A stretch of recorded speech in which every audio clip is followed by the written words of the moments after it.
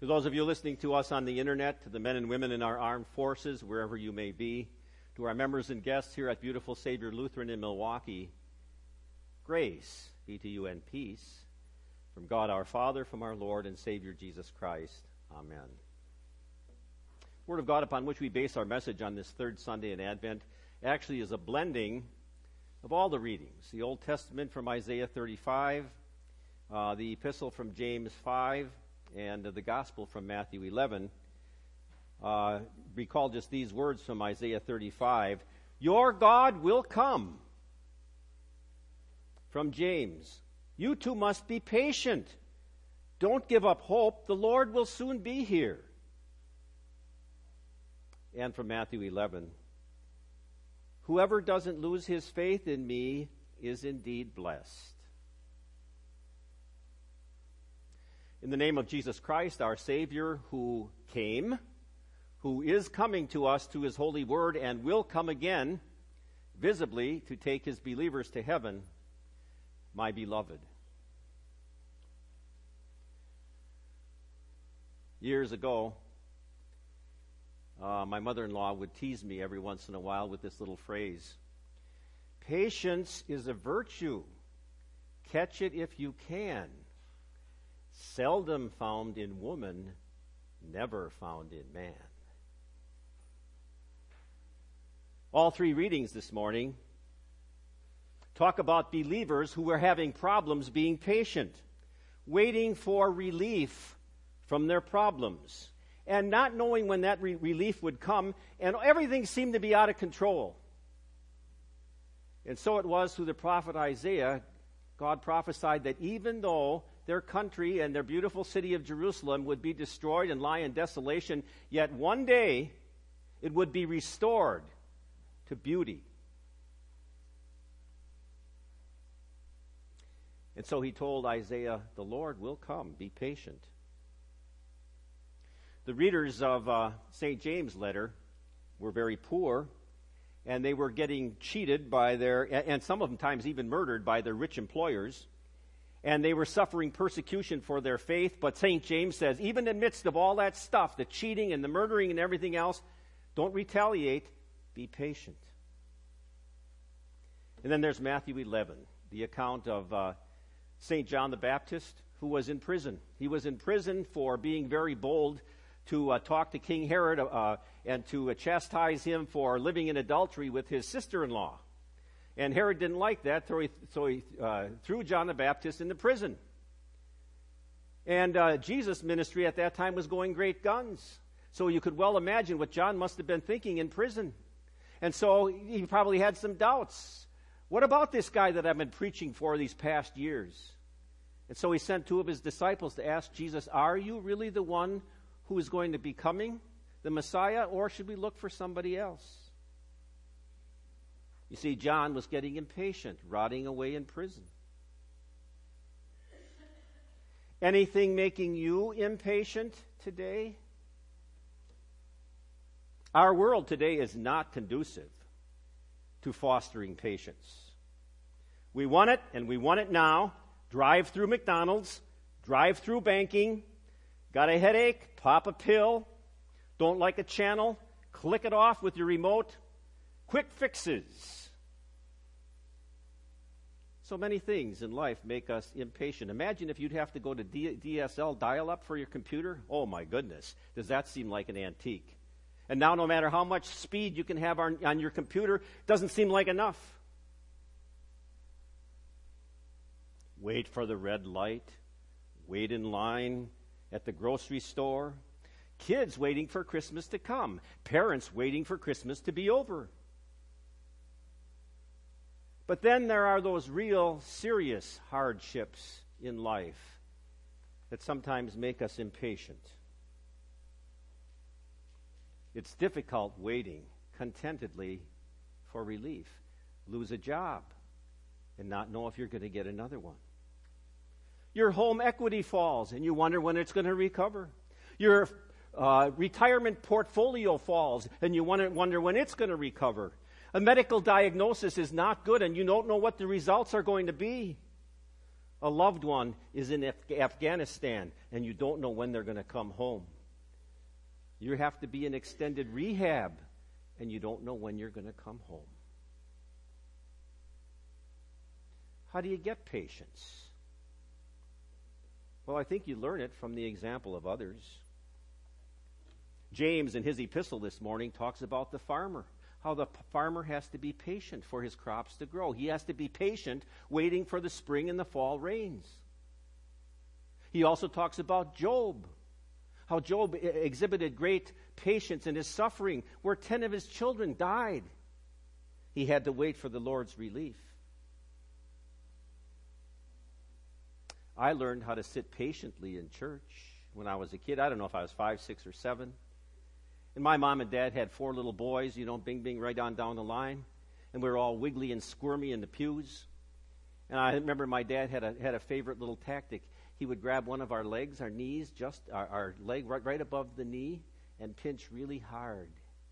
And the pain was excruciating. But through that painful experience, we learned patience in church. Painful trials can teach patience. But how do you get patience? By looking to others for examples. How about trying God as an example? Adam, where are you? Evading the question, blaming his wife, blaming the snake, running away. And God exhibits great patience, and he promises a Savior. Noah's day. God told Noah, tell the people 120 years to repent. 120 years to repent. God exhibited great patience. God watched over those whining and those complaining people in the wilderness for 40 years. From Exodus, the Lord came down in a cloud and stood there with him and called out his own name, the Lord.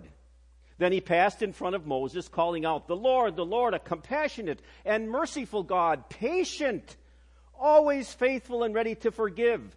He continues to show his love to thousands of generations, forgiving wrongdoing, disobedience, and sin. He never lets the guilty go unpunished, punishing children and grandchildren for their parents' sins to the 3rd and 4th generation. Immediately Moses knelt, bowing with his face, touching the ground. Then he said, Lord, please go with us. Even though we are impossible to deal with, forgive our sin and the wrong we have done, and accept us as your own, as he did for 40 years. How about God's own Son, Jesus Christ, the Messiah? Why do you question me? Question those who heard what I said to them. They know what I said. When Jesus said this, one of the guards standing near Jesus slapped his face and said, is that how you treat the chief priest? Jesus replied to him, if I've said anything wrong, tell me what it was. But if I've told you the truth, why do you hit me? Annas sent Jesus to Caiaphas, the chief priest. Jesus was still tied up. So patient was our Savior with impatient people. They said to him, we were discussing what happened to Jesus from Nazareth. He was a powerful prophet in what he did and said in the sight of God and all the people. Our chief priests and rulers had condemned him to death and crucified him.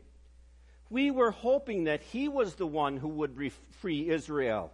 What's more, this is now the 3rd day since everything happened.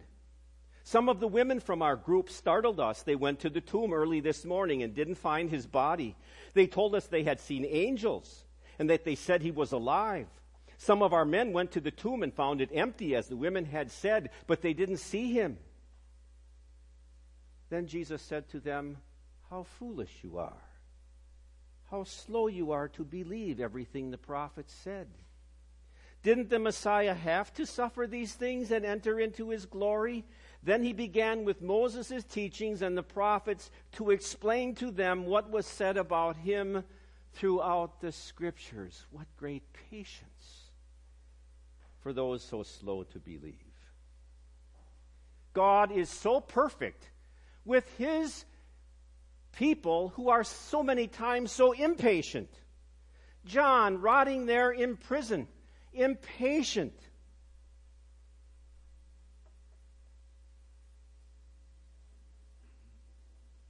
Impatient disciples. Jesus said to him, Judas, do you intend to betray the Son of Man with a kiss? The men who were with Jesus saw what was going on, so they asked him, Lord, should we use our swords to fight? One of his disciples cut off the right ear of one of the chief priest's servants.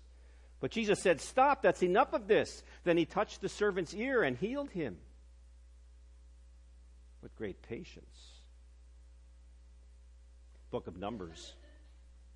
Moses took his staff out of the tent in the Lord's presence as he had been commanded. Then Moses and Aaron assembled the community in front of the rock and said to them, listen, you rebels, must we draw water for you? Moses raised his hand and hit the rock twice with the staff. Water came pouring out, and all the people and the animals drank. But the Lord said to Moses and Aaron, you didn't trust me. You didn't show the Israelites how holy I am. So you will not bring this congregation into the land I'm giving them.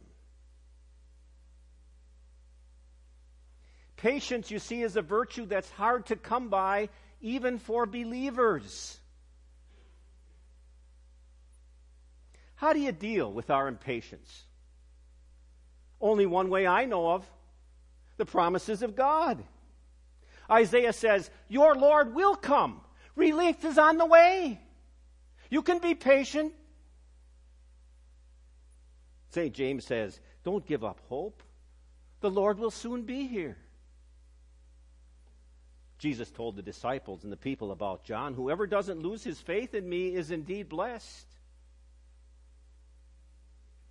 Patience, waiting calmly and contentedly for relief.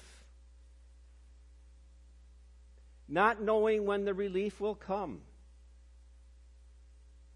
And patience is a gift from God. Now, you may not want it, but God wants you to have it. And as you wait, please recognize that you own the most priceless possession that anyone can attain. A guaranteed inheritance of a new heaven and a new earth. Because you are a child of God through faith in Jesus Christ. God encourages patience, 1 Peter. But the spiritual nature produces love, joy, peace, patience, kindness, goodness, faithfulness, gentleness, and self-control.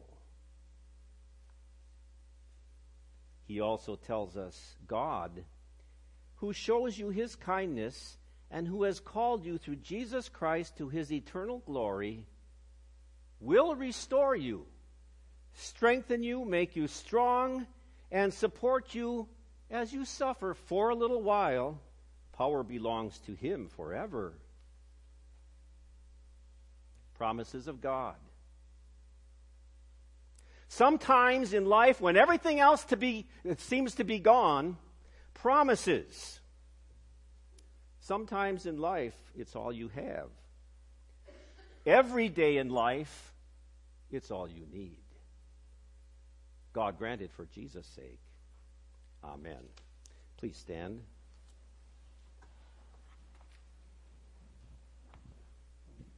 The peace of God, which passes all understanding, shall keep your hearts and minds through faith in Christ Jesus. Amen. We confess our faith in the words of the Apostles' Creed. I believe in God, the Father Almighty, maker of heaven and earth, and in Jesus Christ, his only Son, our Lord, who was conceived by the Holy Spirit, born of the Virgin Mary, suffered under Pontius Pilate, was crucified, died, and was buried. He descended into hell. The third day he rose again from the dead. He ascended into heaven and sits at the right hand of God the Father Almighty. From thence he will come to judge the living and the dead. I believe in the Holy Spirit, the holy Christian church, the communion of saints, the forgiveness of sins, the resurrection of the body, and the life everlasting. Amen. We take this time to gather our tithes and our offerings and our connection cards.